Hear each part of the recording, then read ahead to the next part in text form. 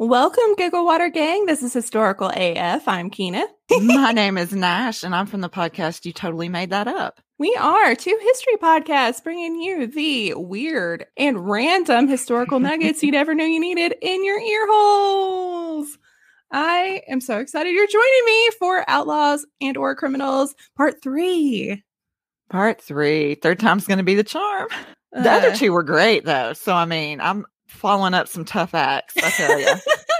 Yeah, definitely last but not least. We got some good ones. I'm very excited for yours. It's a ride. Oh boy, is it a ride? Man, yeah, the Wild West is a trip. So tell everybody about your podcast. It is first and foremost, everyone, please excuse my diction. I have been having a series of dental surgeries like every other month. And I'm not even kidding. Oh. So if I know that I do, it's not an if. I hit certain letters oddly, like S, which you just heard, and F and V. So I'm having wine. It could be that the same result, we'd have gotten to the same result anyway, but that's the official reason. Anyway, so the more I looked at your podcast, this is embarrassing is not the word, possibly. We are very striking. It's striking. A lot of we don't have guests on because I'm lazy. So kudos to you for that. It's myself and my friend Tiff. Neither of us are historians, but we are anal retentive about things being accurate. Like, don't just cruise Wikipedia or something. One is fine, but give me more. I want more. I want to dig a little bit and kind of compare and contrast, or go to those sources. You know, we like spooky stuff too. We like supernatural, paranormal elements to be in there, but then disprove them, I guess. So we've got one foot in the world of the paranormal, and they probably hate us because we don't just leave it at, oh, this house was haunted and isn't that creepy? And people heard voices and footsteps. No, I'm using words like shared delusions and, stuff like that. And so I'm sure they hate, or, it was the wind. It was definitely the wind. And here's why. I checked the weather report for this day at this hour in 1965, because again, anal retentive. And it was definitely gale force winds. And so therefore, and I'm sure they hate us. And then, on the other end of it, the historical people probably hate us because neither of us have degrees. We're not formally educated, but. I love your accent. What is it? Oh, okay. So it used to be, if you can imagine, much worse. I was born and raised in Alabama. Okay. And so yeah, it was not good. And I've lived and not much better, I guess, by some people's perspective. I've lived in Nashville, Tennessee for over 20 years now. Okay. I've kicked a lot of Alabama, but as you can tell, it's. Oh no, I get you. I'm from Arkansas originally. I've only been in Texas for 2 years, but the hills come out.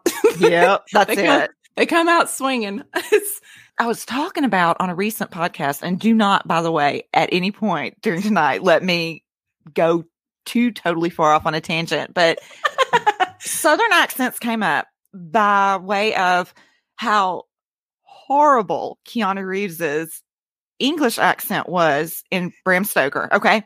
Mm-hmm. So then we got onto how it's my pet peeve, and whatever they're paying, and it's got to be the same person every time because everybody's making the same mistakes with Southern accents. Mm-hmm. If they would just watch Dolly Parton movies and learn from that, or they can pay me and send me their script and I'll read the lines, give them a variety of intonations or whatever. So we're talking about that. And I made a comment and I stick by it. But like Reese Witherspoon, for example, it surprised me how bad her Southern accent was in Sweet Home Alabama. And so I think maybe if it's trained out of you, if you try to go back, you lose it. But I feel like for the two of us, nobody's ever going to be able to train us out of it. It's true. So what got you into history podcasting besides just liking the details? It started. So Tiff, my co-host, and I, we're in a short stories type writing group. I always say that because I'm like, it's not like NaNoWriMo, the novels. Oh, yeah. No. Yeah, we don't do that. We do like short story, creative writing stuff. And we found out we both liked the TV show Supernatural, RIP. It just ended. Oh, I love that show. So what we were gonna do, and we had mutual friends as well that liked it. So then we kind of had a TV watching group, So anyway, we thought about going at it from that angle, like going episode by episode, because there's like 360 something like that. So it would have been a limited run podcast, but if you did an episode every other week, it would last quite a while. And then the more we started digging into it, I was like, Tiff, like this Woman in White stuff, there's nothing there. Like, because we wanted truth to be there. That's what the idea was, is it started out as taking urban legends and myths and folklore and pulling the truth out of it. Like last week for Thanksgiving, we did Americana stuff. So there's actually real people behind Johnny Appleseed and Davy Crockett, for instance. Mm-hmm. Or we did sea monsters. And so I did the sinking of the Essex, kind of like, the whale is the monster, the Leviathan. And, but then the more we started looking, a lot of their episodes are such nonsense. And then the monsters will repeat. Like there's 85,000 vampire episodes. And so I was like, God damn it. We can only talk about, sorry, I'm cursing already. It's fine. We can only talk about, as much as I love vampires, we can only talk about them so many times before that well's going to go dry. So then that's why I was like, let's just look for the weird or the bizarre history stories. So there you go. That was it. It was a failed supernatural podcast. That is amazing. I love Supernatural. My sister used to write, fan fiction, but she was like scripts. And she did a really cool one about the hanging Judge Parker from last episode. So yeah, she was really into that too for a long time. Oh, that's so cool. That would be a great job. I mean, tough, but great. Oh yeah. And it was a really good episode. I wish she would have sent it to somebody so they could steal it and put it on the air, but they did not. Do we want to transport ourselves to the Old West, where our biggest problems were other pandemics like cholera and malaria and dysteria? Dysteria, is that the word? What am I? Oh my God! You're combining dysentery and listeria, yes. Which aren't plagues, but they're bad. They're bad. I just had a mini stroke. I think I just forgot words. Dysentery is diarrhea. Listeria is, if memory serves, what you get when you leave potato salad out in the sun too long. I think that's that is. Is that listeria? Yeah. Something like that. Yeah. So still fun time, I guess, if you're probably, no, it wasn't funny for anybody. No. I was like, who would have fun in the Old West? Nobody. It's about to be at least moderately funny for us. So I think we have pleasing stories for the lovelies. Yes. Will you kick us off with some weird? This is one of my most favorite stories. I'm not overselling it. So it just may turn up again on my podcast. That is how much I love it. I will absolutely double dip. I'm willing to do it. All right. So I want you all to imagine you're a parent in the early 1900s and the kids come to you and go, hey, can we have a couple nickels? And you say, sure. You fish them out of your pocket, you hand them over, and you're like, are y'all going to go down and have some Coca-Cola? Because yes, it was being sold back then. And the kids are all, nah, we're going to stick them in a corpse's mouth. Now, this might give you pause, as it should. Yeah, it would. But you managed to reply, why? And the kids answer, well, that's the price of admission if we want to see the outlaw stiff. How did we get to this point? And allow me to tell you. So first, you heard me. So first, I take you to Washington, Maine, January 1st, 1880, where one Elmer McCurdy was born. His mother, Sadie, was 17 and unwed. So Elmer was given to her brother, George, and his wife, Helen, to raise, to try to squash some of that, negative stigma that comes along with being a single teenage mom. Yeah. George dies of tuberculosis in 1890 when Elmer's 10. And I don't know how it is over here, but for us, it ain't an episode set in the 1800s if we don't get a mention of the old consumption. Oh, so, yeah. Right? Y'all feel me. Sadie and Helen and Elmer, they moved to Bangor, Maine. And at some point, Sadie ponies up that she's not his aunt. She's actually his mother. Don't know what prompted this. I have no idea how this comes up, but probably booze. They were liquored up. Oh, booze plays a heavy part in this story too, by the way. Just hit me. I actually in high school, and this was not too terribly long ago. I mean, I'm not a spring chicken, but I'm also not, 1,000 years old. But a friend of ours went through this, found out that her older sister was actually her mother. Oh, wow. I can't imagine. I just can't imagine. So Elmer, as he's getting into his teenage years, he starts acting out, and it's described as, quote, unruly and rebellious. Ooh. And part of that was that he started drinking, and heavily. I mean, we are talking full court press. He's besties with the bottle. He loved him some whiskey. He goes to live with his grandfather. Things start going well. He gets an apprenticeship as a plumber, and apparently he was pretty decent at it, made good money, but then the economy tanks in 1898, so he wasn't getting as much work. Then he gets laid off completely. Then the grandfather dies in 1900. Then Helen, whom he still considered his mother, also dies in 1900. Oh, that's just unfortunate. Just one after the other. Just back to back to back. Elmer is, of course, bereft, and he goes wandering about, picking up work here and there with his plumbing jobs and occasionally in lead mines, God almighty. Ooh. But, quote, he was unable to hold a job due to his alcoholism. He actually ended up being arrested for public intoxication in 1905, so it was bad. Oh, no. Not bad for the Old West if you get a DUI. That's a DUI.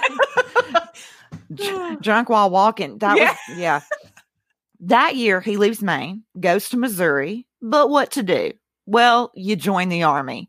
And in the Army, he is trained in machine gun operation and demolitions, which is exactly the job to give to an alcoholic. Wow. You definitely want to give him access to the nitroglycerin. All right. He serves for about 5 years, gets honorably discharged. He's now about 25 years old. And he goes to Kansas, where one of his friends from the service lives. And they're just sitting on the porch, drinking whole milk and reading the Bible. They're talking about their hopes and dreams. And they decide to go into business together selling puppies. Oh, no, that's a lie. They decide to do crimes. Okay, I was about to say, this took a unsuspecting turn. Oh, no, they wanted to do crime. And oh, boy, did they get down to it. Now, according to the St. Joseph Gazette, here's how their first go at it went. They were arrested, not during the commission of a crime, but before they'd even got there for the possession of, quote, burglary paraphernalia. Which included, but was not limited to, chisels, hacksaws, funnels for said nitroglycerin, gunpowder, and money sacks. Now, I don't know how one would differentiate between regular sacks and those specifically for money, but okay. Oh, bless their heart. They probably wrote money signs on it just so we know which one. That is precious. Like Looney Tunes. Yeah. That is precious. Oh, and they tell the judge, Elmer and the friend tell the judge, no. You have gotten us all kinds of wrong. That's the stuff that we need to work on this foot pedal operated machine gun we've invented. For hunters without hands. I can't. Who is this product for? Did he go to prison? No. A jury found him not guilty in January of 1911, but he had caught the bug and he wanted to be an outlaw. So, March 1911, Elmer's now in Oklahoma. He has made some friends. They would also like to do crime. Elmer goes, I'm pretty handy with nitroglycerin. I was trained by the government. Let's make shit go boom instead of breaking in. It's faster. We're in and out. Kind of a fair point. It's a good pitch, right? And they agree. They pick a target, which is a certain train that Elmer has suggested because he heard that one of the cars was carrying a safe with $4,000, which is about $110,000 today. They stop the train. Sure enough, there's the safe. Elmer puts the nitro into the seams of the door and he blows the thing to hell. Just destroys it. He burns all of the paper currency. Oh no! They walk away with roughly $450 in silver coins, which is about $12,000 a day. Not what they wanted, right? But not too shabby. Problem is that most of them were melted together, and there was more, but they couldn't take it because they were fused to the frame of the safe. So he's doing great. He's nailing this outlaw thing. I mean, just kicking ass. September 1911. Take 2. Elmer is not discouraged, but this time, let's go for a bank.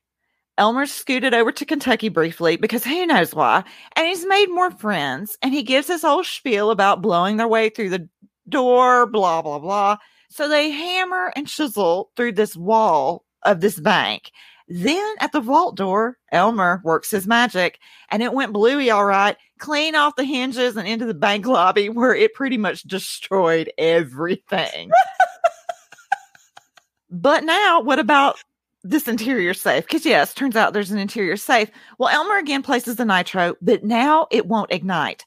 The lookout man, arguably the smartest person in attendance, recognizes this danger and he dips. He's gone, baby, gone, which panics the others. So they take from a teller tray $150 in coins, about $4,000 a day, and they get out of there.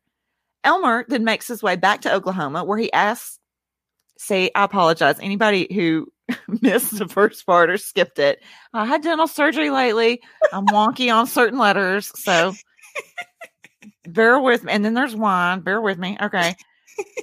He asks an old friend named Charlie if he can stay at his ranch. And Charlie goes, sure, in the barn.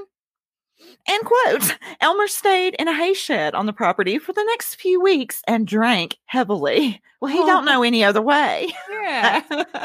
I bet he tried to talk the cows into a heist. I mean, probably. This is his MO. All right. October 1911. We're still in Oklahoma.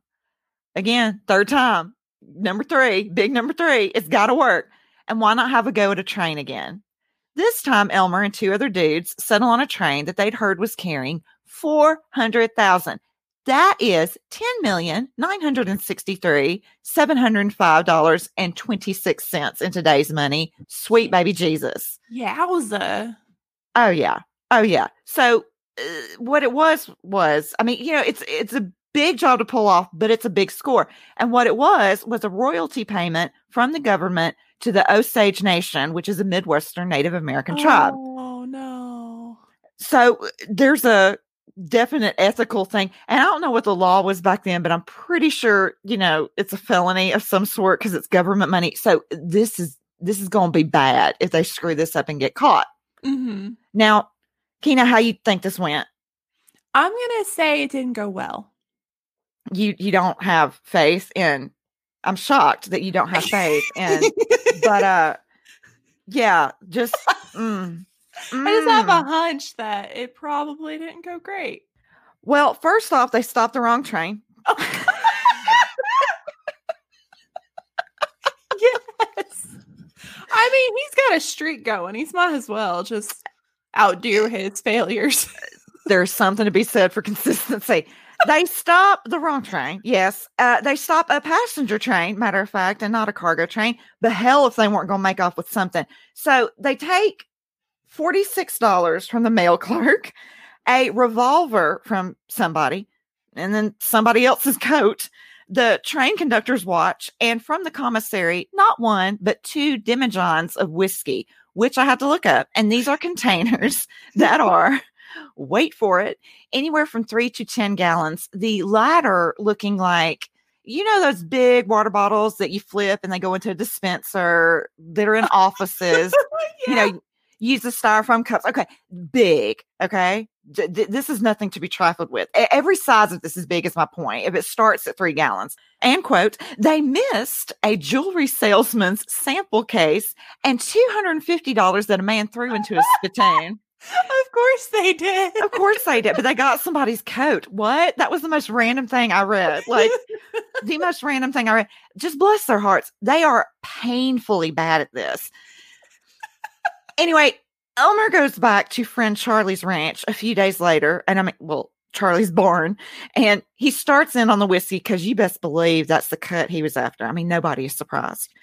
What Elmer didn't know is that the authorities had gotten wind that he was involved in this robbery, and they put out a $2,000 reward, which is about $54,000 today. Oh, wow. I was blown away by that. And it was, the typical thing, any information that leads to capture, that whole drill. And I'm not going to bore you with the details, but 3 sheriffs track him to Charlie's ranch. And the sheriff's story is that Elmer fired at them repeatedly. They fired back. Then he stopped. And when they go into the barn, they find him dead with an almost empty jug of the whiskey beside him. Now, I do want to note one particular thing, and I will leave y'all to infer what you will. But it is documented that the manner of death was a single gunshot wound to the chest that he, quote, sustained while lying down. Uh-huh. Okay. Big shootout with this guy who's drunk as a skunk, right? Sure. Mm. Okay. Look, I don't want to cast aspersions, but come on. Come on now. Yeah. That's just a little sus. Okay. Is this the end of our story? Oh, my stars. No, this is not the end of Elmer McCurdy. Now, entering into our story is a very kind, very respectful, very ethical undertaker named Joseph L. Johnson. And Elmer's body is brought to him in Pawhuska, Oklahoma. He does the thing, embalms him, dresses him, gives him a shave, puts him in a coffin, and waits for him to be claimed. Elmer is not claimed. Johnson wants his money. So he does the completely reasonable thing for such a kind, respectful, ethical man.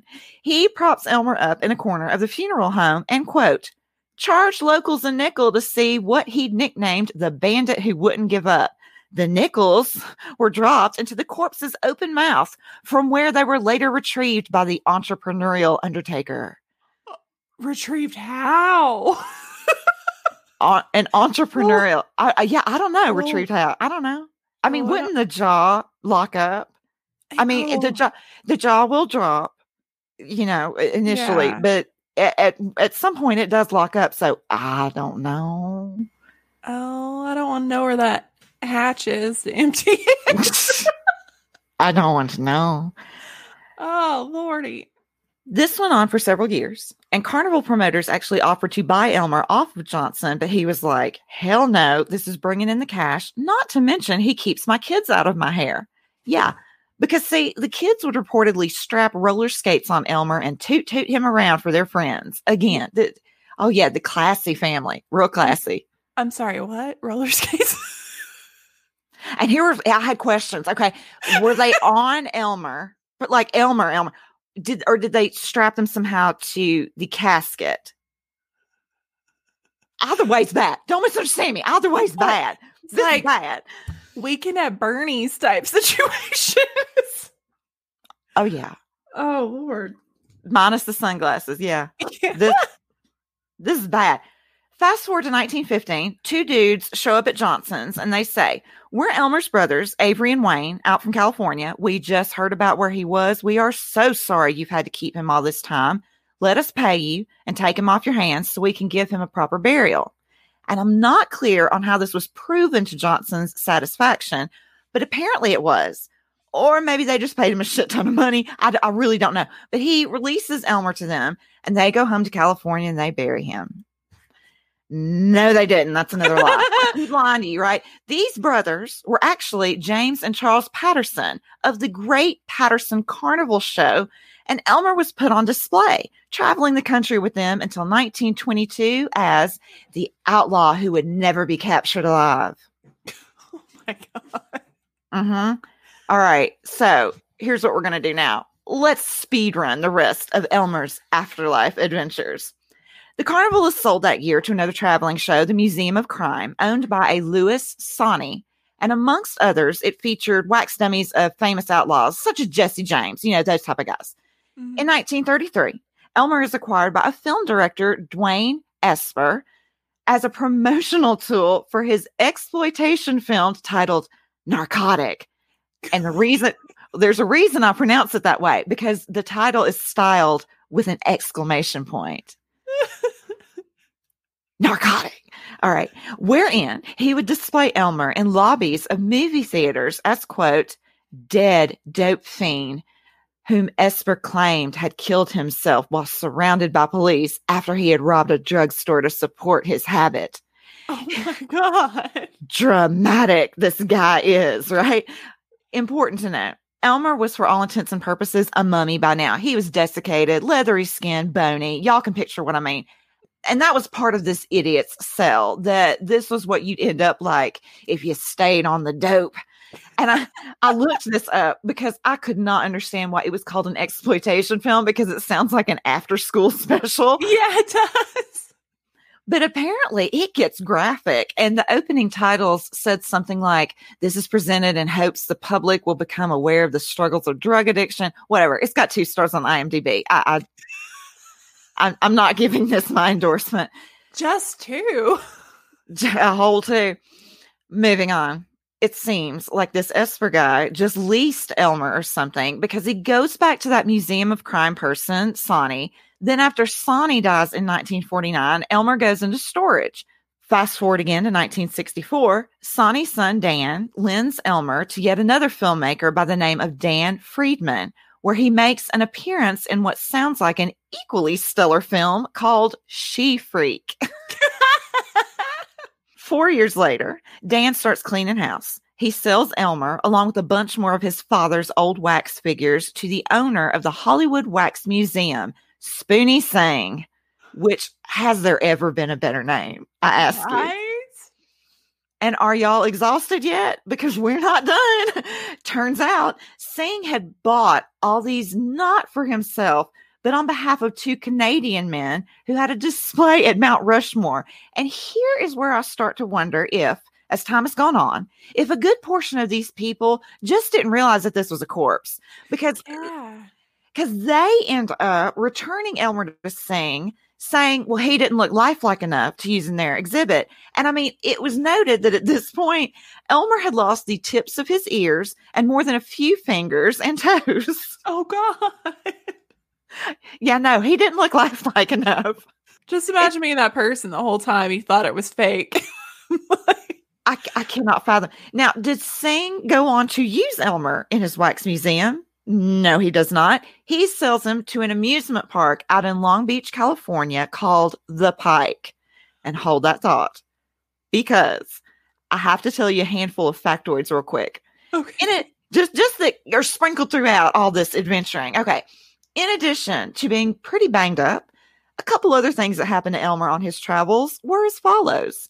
There was a man who pulled off Elmer's arm and chased his secretary around with it to scare her. I know.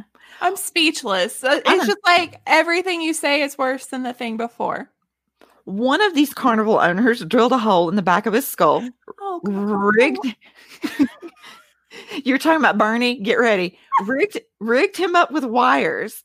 And in a haunted house, he had the wires arranged to where they make him bounce and jiggle around like one of the, what are those things? Those air-filled tube things that you see at car dealerships. You know what I'm talking about? Like air, and they're like constantly wobbling, and that's it. That's it exactly. Holy crap. And finally, this one, finally, that he was coated in phosphorus paint so that he would glow in the dark. Poor Elmer. And there are a litany of assholes in this story. And look, here's my thing. You're a historian, so your perspective might be different than mine. But as I have said on my podcast, when it comes to certain things, I don't give a shit what time period it was. I couldn't care less about the context or the circumstances. Wrong is wrong. And these people are ghouls. Yeah. They're absolute ghouls. Like in the early 1800s, when crap like this would go down, and they'd go to surgical theaters, and they'd, the mummy unwrappings and go to hangings, going even further back, they go to executions. I understand they were bored off their tits. I still think that there's something twisted in somebody that they want to see that type. Anyway. Yeah. I'm losing listeners possibly. No, I mean, we all have morbid curiosity. Like today we just listened to like murder podcasts. I can't imagine seeing somebody die or I won't go to the murder. Or just goes pop some coins in a corpse. I do genuinely wonder. I really do. How many in this chain of people actually realized this was a corpse and not a wax dummy? Legit, I really do. Mm-hmm. I mean, it by this point looks like the worst wax dummy ever. But if you're looking at it from the perspective of a haunted house type of thing, I would look at this and probably think, God almighty, they really made that look like a legit mummy. So some of these people I do understand. I'm not going to be hard on. Okay. Mm-hmm. We are now in the year 1976.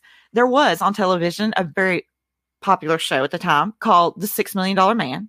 They were filming an episode, and the storyline necessitated that some scenes be at an amusement park. And guess where? Oh, no. Why? It's at the Pike in Long Beach. And so it was that one fine day, the crew was prepping the haunted house / fun house called Laugh in the Dark. Yeah. Ha, ha, ha, ha, ha. This is about to be a real laugh.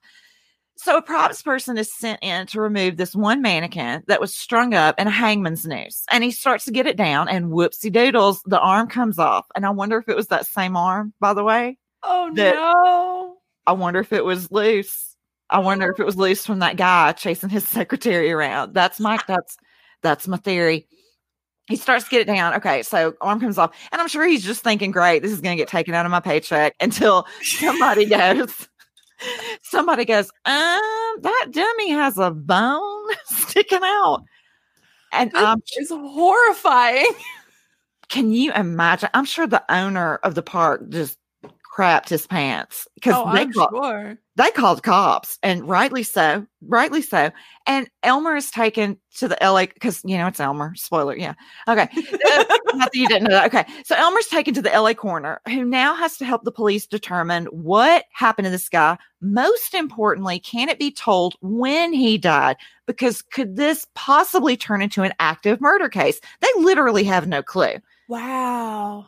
So the coroner not only does his own autopsy, but he also sends off for chemical tests.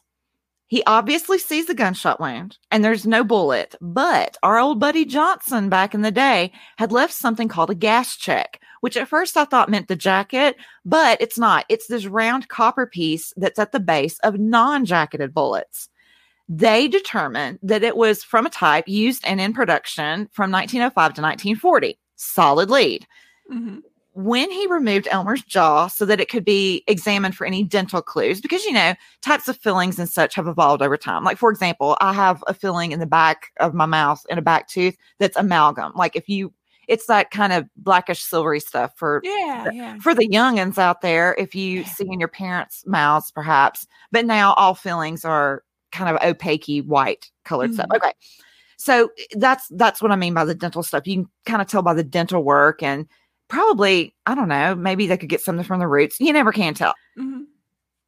He finds in Elmer's throat, though, once he has the jaw removed. And again, you asked about our entrepreneurial money-making person. How did he manage to get the money out? Well, he didn't get all of it, because they found a 1924 penny and ticket stubs from the aforementioned Museum of Crime. Now, remember, that was in the 1950s or something. What did I say? Whatever I said, rewind. 60s. It was in the 60s, y'all. So up until the 60s, the putting of objects into his mouth had not stopped. Oh, I don't like that. It's it's the most bizarre thing. Why not just have you a little ticket box or something, or put it in his hand? I will even accept that. He's stiff by that point. Just turn his wrist around and have him put it in his hand. Mm-hmm. And they can get their get their kicks from that. I don't know. Whatever. I'm not suggesting anyone do this. Okay. Another thing that gave them an idea as to the age of the body was that arsenic was present. So, assuming he wasn't poisoned, which was a logical assumption given the gunshot wound, this was a common additive to embalming fluid way back when. And I did a little reading on this because it piqued my curiosity. Best I can tell, it's because arsenic messes with enzymes, so it would slow down their action. Bad in a living person, but in a corpse, it would slow tissue breakdown. And I also read, I had no idea. And I also read that it would keep bacteria from proliferating. So the decomp element of it all, basically what the purpose of formaldehyde is nowadays. But the ticket stub turned out to be the biggest lead. They found out that the owner had been Louis Sani. They get a hold of his son, Dan. And Dan's the one that goes, oh yeah, that guy, that's Elmer McCurdy. Just as plain as. So on our list of scumbags who knew it was a body, let's add old Danny boy here. Wow. He knew it was a body and knew exactly who it was. Oh, okay. Just, it's infuriating. Like, I love this story and I hate this story. Yeah. It just makes me so angry.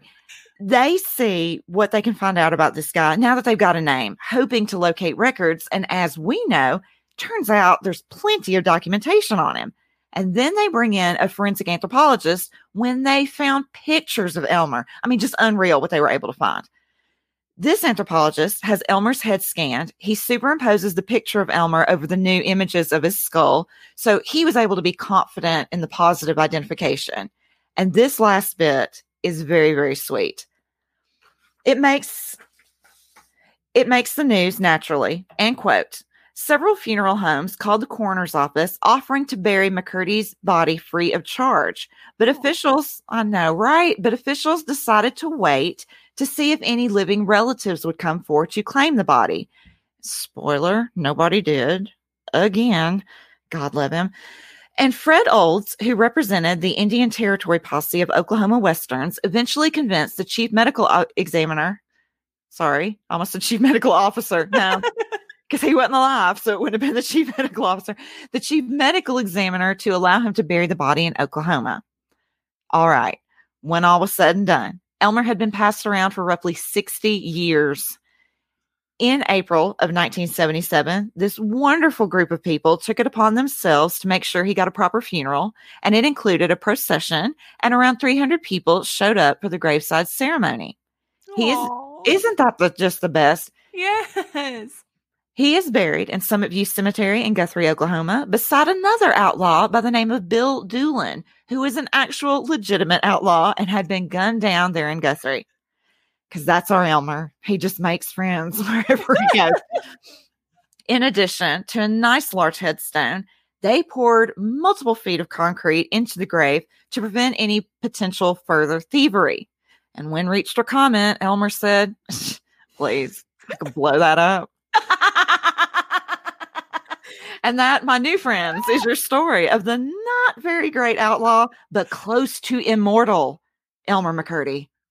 Wow.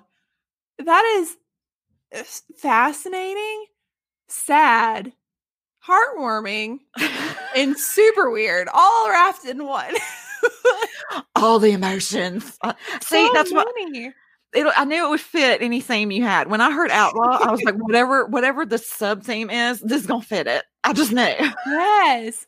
I'm fully crediting someone in the chat, but they brought up a good point. Stefan, this story has everything. Pennies down the throat, a spray painted corpse. That is a solid reference, Amber.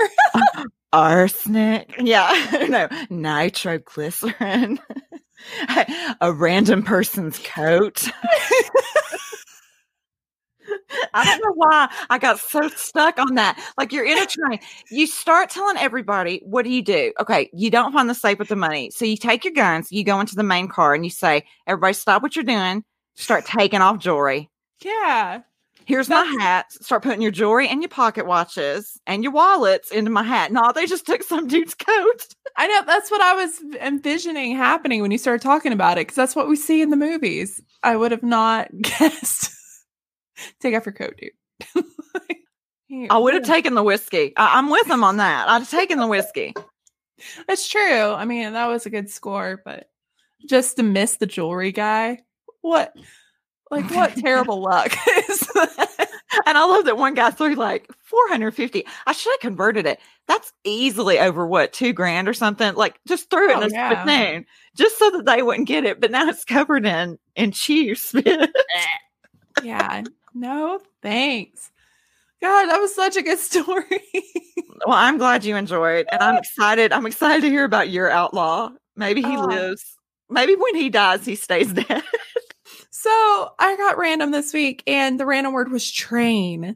So shameless plug, Patreon members get to choose the theme and random words. So join Patreon. Okay. So although Jesse James usually gets credit for committing the first train robbery, he did not. So we're going to talk about the first actual train robbery. Oh, in the United States. It was actually the Reno brothers, which I had never heard of. No, at all. I know, for being such a, I love firsts in history, and most of the time you usually hear about the first. So I was really pumped that I found a first that I had not heard of. Fun fact, this actually happened 10 years before Jesse James swiped $3,000 from the Rock Island Railroad train, which is $65,000 today. So I, too, found the inflation calculator. It is my favorite. Well, I gotta know how big of a deal something was. Yeah. Some of these numbers get pretty hefty. And I was like, holy shit.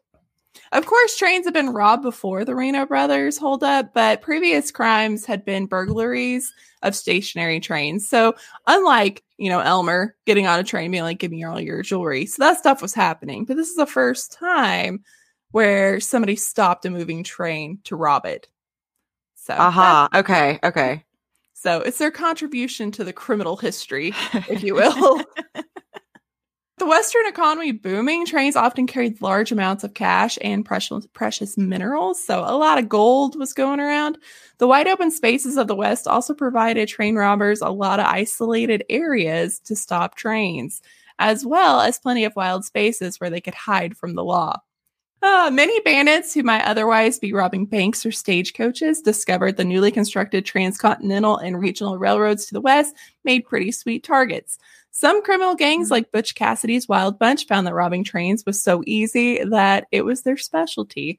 So this was a very big part of the Wild West. And I'm sure if you were a train conductor, you're just like, fuck, not again. Like, no. Anyway, we're going to go back to the Reno brothers. They were the sons of a, quote, illiterate but shrewd farmer, Wilkinson Reno, and a highly educated mother, Julia Ann Reno, which I found incredibly fascinating that it was the woman in this scenario that was the highly educated one. So there's a bunch of brothers. Of the brothers, Frank was characterized as courageous, a natural-born leader, but also completely crooked. So, what? In stature or in just in morals, ethics? Yeah, okay. Just to be clear, okay. The brother John had a bloodthirsty temper and commanded the gang's early operations. And then you had Simeon and William, who also joined their older brothers, but they didn't have any fun adjectives. They were just there. They were followers. Yeah. They were just hanging out. And there were some others. There was one. They were like, he was an outstanding citizen, but he did get arrested a few times. His name was Quinn. Oh, yeah. So, and then they had a sister, Laura, who was actually a pretty good, citizen. She never gotten in trouble. But yeah, lots of siblings, but it's this main group here that we're going to talk about. Their life of outlawing and crime began with the Civil War. They were traveling around the state. This is so terrible. So they became notorious bounty jumpers.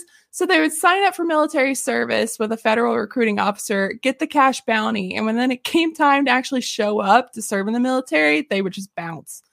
And then they could have gotten their hands on some nitroglycerin. Perhaps a foot pedal machine gun. Yeah.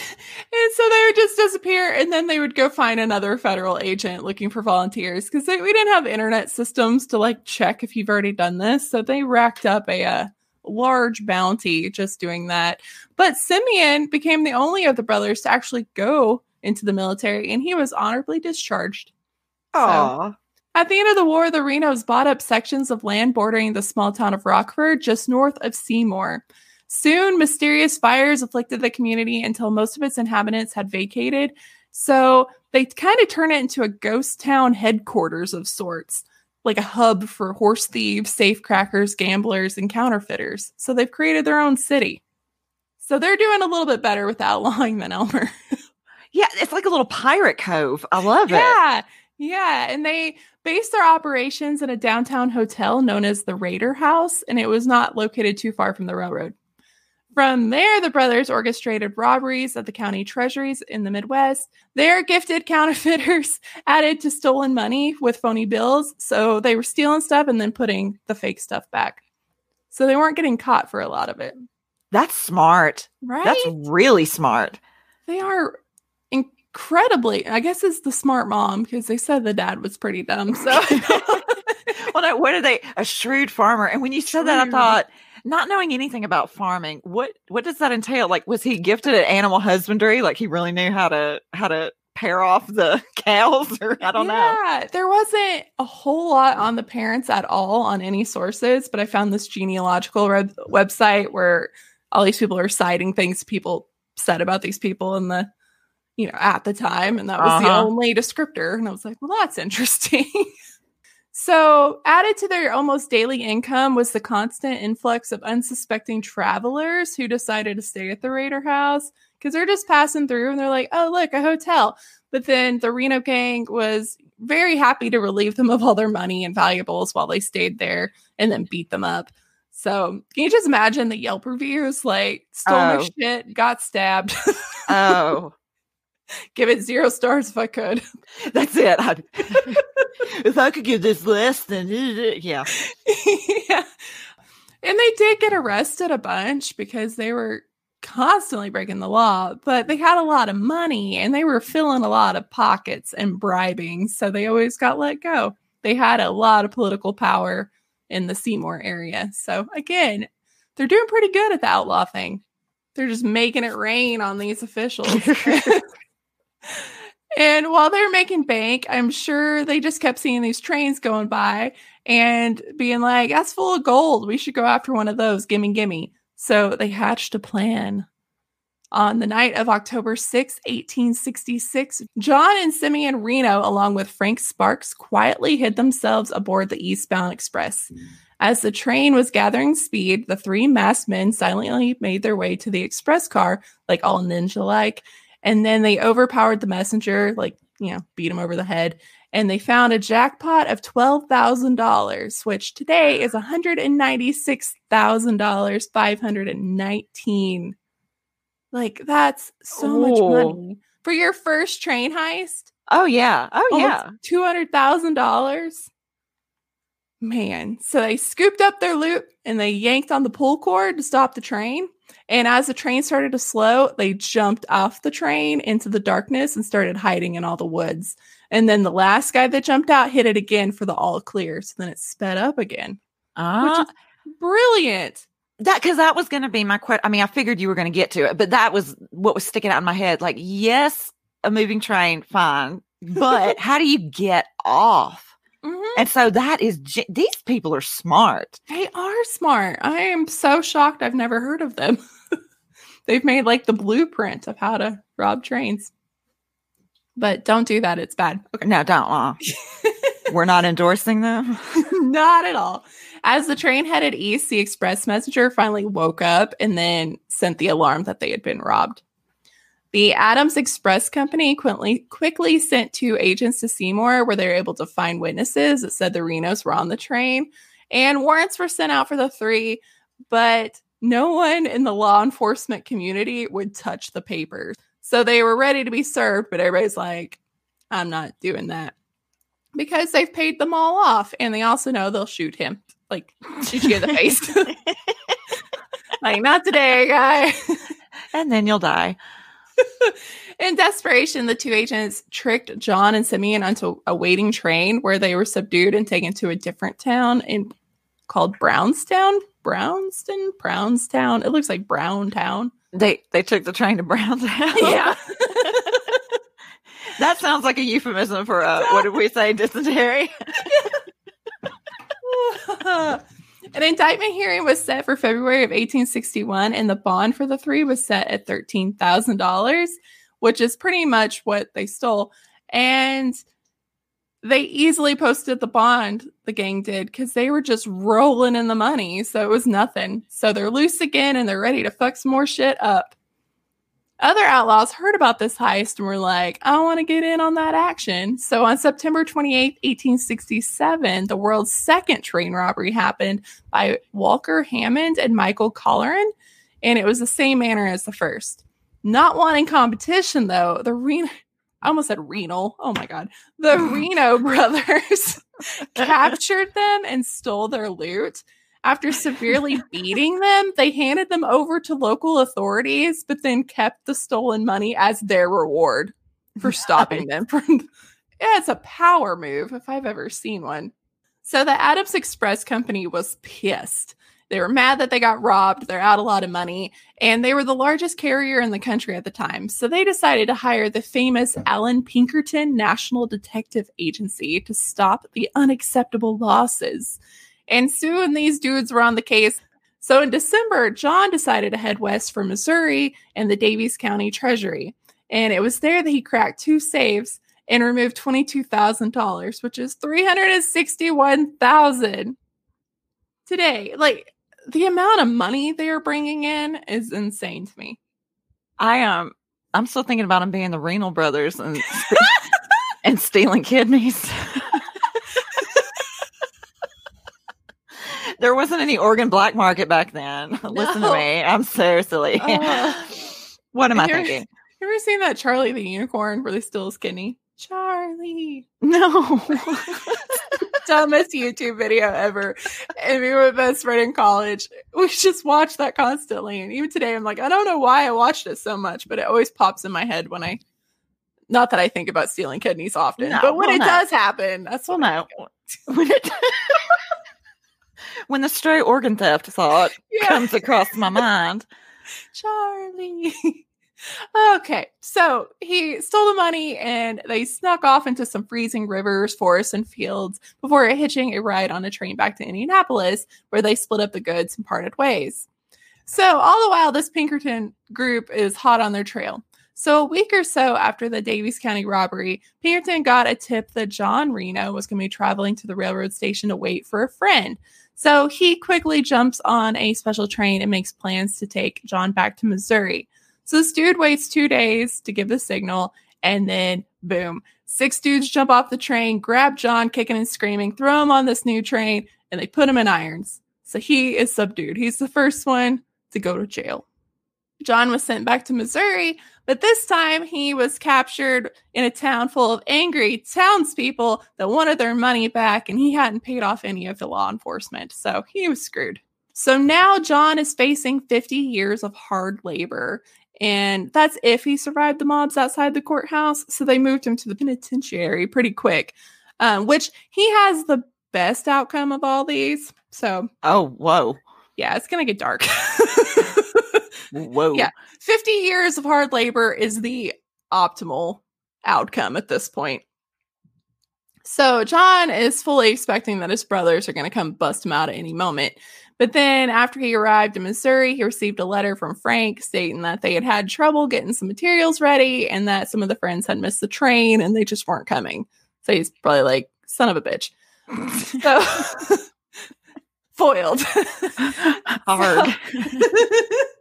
So Frank steps up as the leader and starts robbing some more shit with his brothers and the associates they've picked up along the way, including one in Marshville, Indiana, that was worth $96,000. That is $1,760,000. Holy Moses. That's a lot of money. And of course, it's a huge amount of money. It made national headlines. And this is when things start to go even more downhill. There was a large amount of vigilante justice sentiment going around at this time because he's robbing people of their money and they're pissed. In 1868, a train carrying 3 members of the Reno gang was stopped by a mob and the men were hanged on the spot. Whoa. Yeah, it was bad. The Terre Haute Weekly Express reported that, quote, ropes were cut into small pieces and taken as mementos. We're talking about how fucked up it is people to watch executions, but imagine wanting to take some of it home with you. And you'll have to help me out with who all this happened to, but would take the skin, like way back in the day, take the skin, and bind books or make change. My favorite was one I read, made change purses. I was like, who even think, shoes, the top part of shoes. Oh, yeah, it's weird. Like, even Bonnie and Clyde, they like clipped off a piece of his ear. What? Like, yeah, when they were dragging the car back into the town, people started reaching in the car and like grabbing pieces of their clothes, and somebody started cutting and like cut his ear. I've never wanted anything enough to I don't understand. Yeah. Like, nothing is no. I don't like that. And people also strip the trees of leaves and bark, the ones that they hang them on, and take that home too. And that's just a new level of ick that I didn't know I could find in a newspaper. So, yikes. The Reno brothers themselves were captured later that year and sent to a highly secure prison in New Albany, Indiana. And they were still fearful of another vigilante attack, which is fair because they did bust up in the joint like the Kool-Aid Man, and it gets really bad. Nearly 100 vigilantes thought to be part of the Jackson County Vigilance Committee. So they'd formed a committee. And there's a password and a handshake. And the Seymour Mob. That was also their official name. I just can't imagine being like, yes, put that on your resume. I am a part of the mob and the vigilante committee. So they grabbed the brothers. Oh, and the Scarlet Mask Society. My bad. Can't forget that one. Do they have unions? I mean, this is very... Yeah, so the three groups, with a number of about 100 of them, descend on the prison.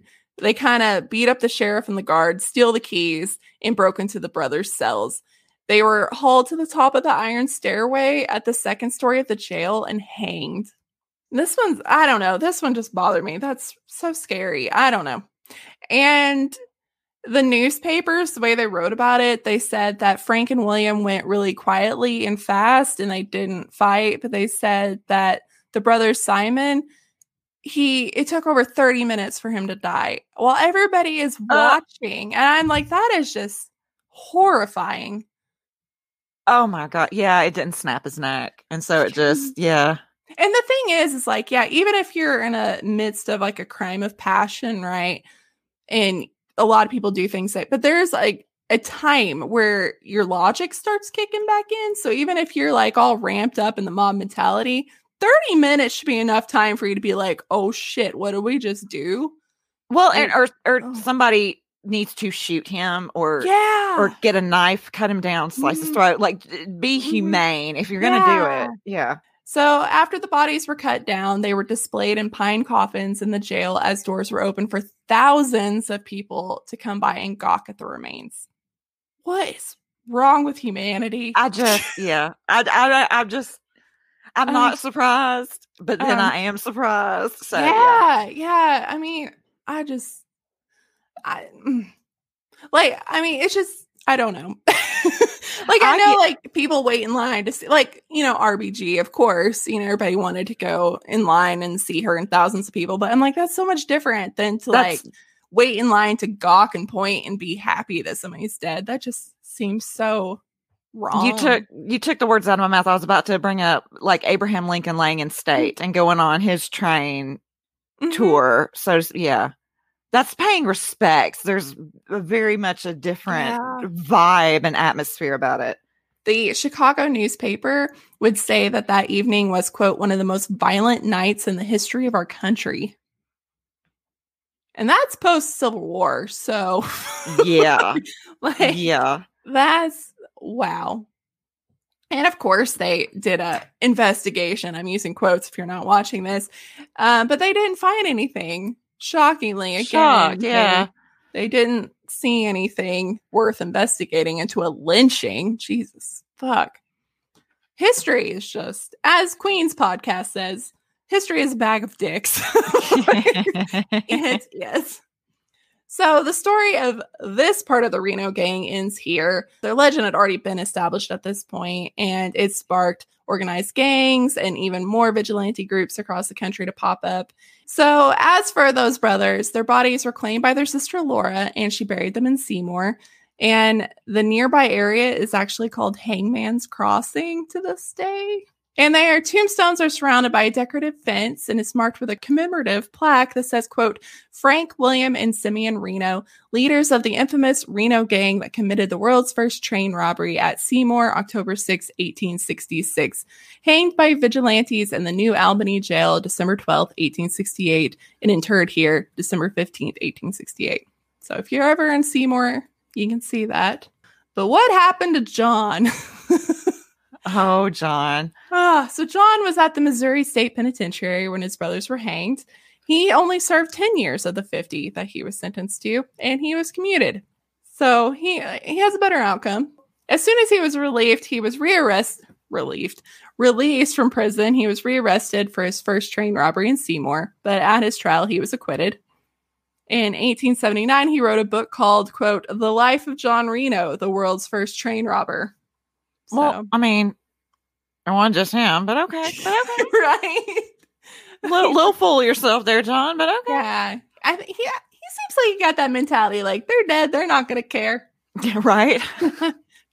After leaving prison, he lived in Chicago for a while with his niece and her husband. On February 6, 1879, the prosecuting attorney for Jackson County dismissed the remaining of the charges against him, so he's officially a free man.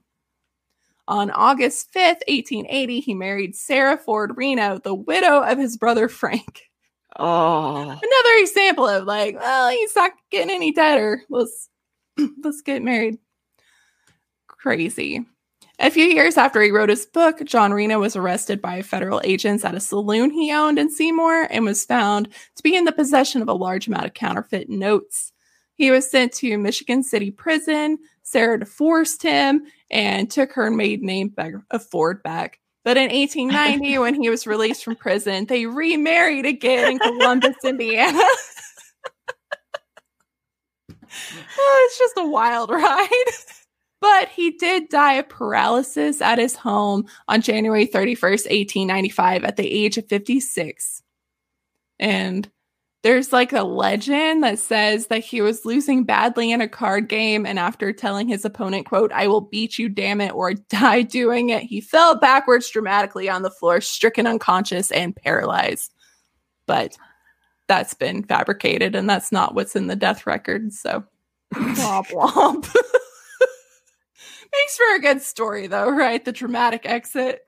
Oh, yeah. And because of these dudes, the way trains moved in the U.S. changed dramatically. So they tried to make it a lot more difficult for train robbers to rob them. So they included massive safes after this, and they had armed guards. Some railroads, such as the Union Pacific, even began adding special boxcars that were designed to carry guards and their horses. And then in the event of an attempted robbery, these men could not only protect the train's valuables, but they could quickly mount their horses and then chase down the bandits. So before that, they were all on feet. I hope they slow the train down a little bit. I know, poor horses. That horse is going to go end over end. Yes. So by the late 19th century, early 20th century, train robbing was a whole lot more difficult and a whole lot more dangerous. And you can thank the Reno brothers. Reno. Sorry, guys. So yes, the first train robbery. Much better criminals than Elmer. Oh, well, who's not? But a wildly depressing ending for most of them. But I never knew that. I'd never heard of them. Me either. I've always, I guess, assumed Jesse James was the first one. So I'm glad I accidentally stumbled on this. But thank you so much for joining me. This has been a delight and a blast. And I'm just so excited. So thank you for having me. Oh, you're welcome. You can come back anytime. So tell everybody how they can find you. Okay. We are, well, whatever podcast platform, most all, I would think, we're on. You totally made that up. As in, it's stories so weird you think that someone must have totally made them up, but they're true. And at Tumblr, that's the blog, and that's where we just stash all the show notes and stuff like that. So that's all one word. You totally made that up. .tumblr.com. On Instagram, same drill. You totally made that up. And then on Twitter, they limit the characters. So it's YTMTU podcast on Twitter. That's it, though. That's where we are. Oh, I know. I hate character limits in general, just in life. I don't like it. Yeah. All right. Well, I will talk to you later and have a great night. You too. Bye-bye. Bye, everybody. I want to thank Nash again from the You Totally Made That Up podcast. I had such an amazing time. This was such a great episode, and I loved hearing about Elmer and also just her enthusiasm as she talked about Elmer. It was a good time. If you would like to watch these episodes live and comment along with us and chat with us, join Patreon. The tiers are $2 to $20, and you get a lot of benefits with each one. And that is patreon.com/historicalafpod. If you would like to submit a story for the December listener story, that is historicalafpod@gmail.com. And if you would like to buy some merch, maybe for some Christmas presents, that is shop.spreadshirt.com/historicalafpod. And I also have some merch on my Etsy shop that I'm making myself. And that is etsy.com/shop/Keena's Creations. And that's creations with a K, because I had this name before Kardashians. So don't judge me. I hope everybody's having a great week, and we'll see you next time with Oceans Part 1. Okay, bye.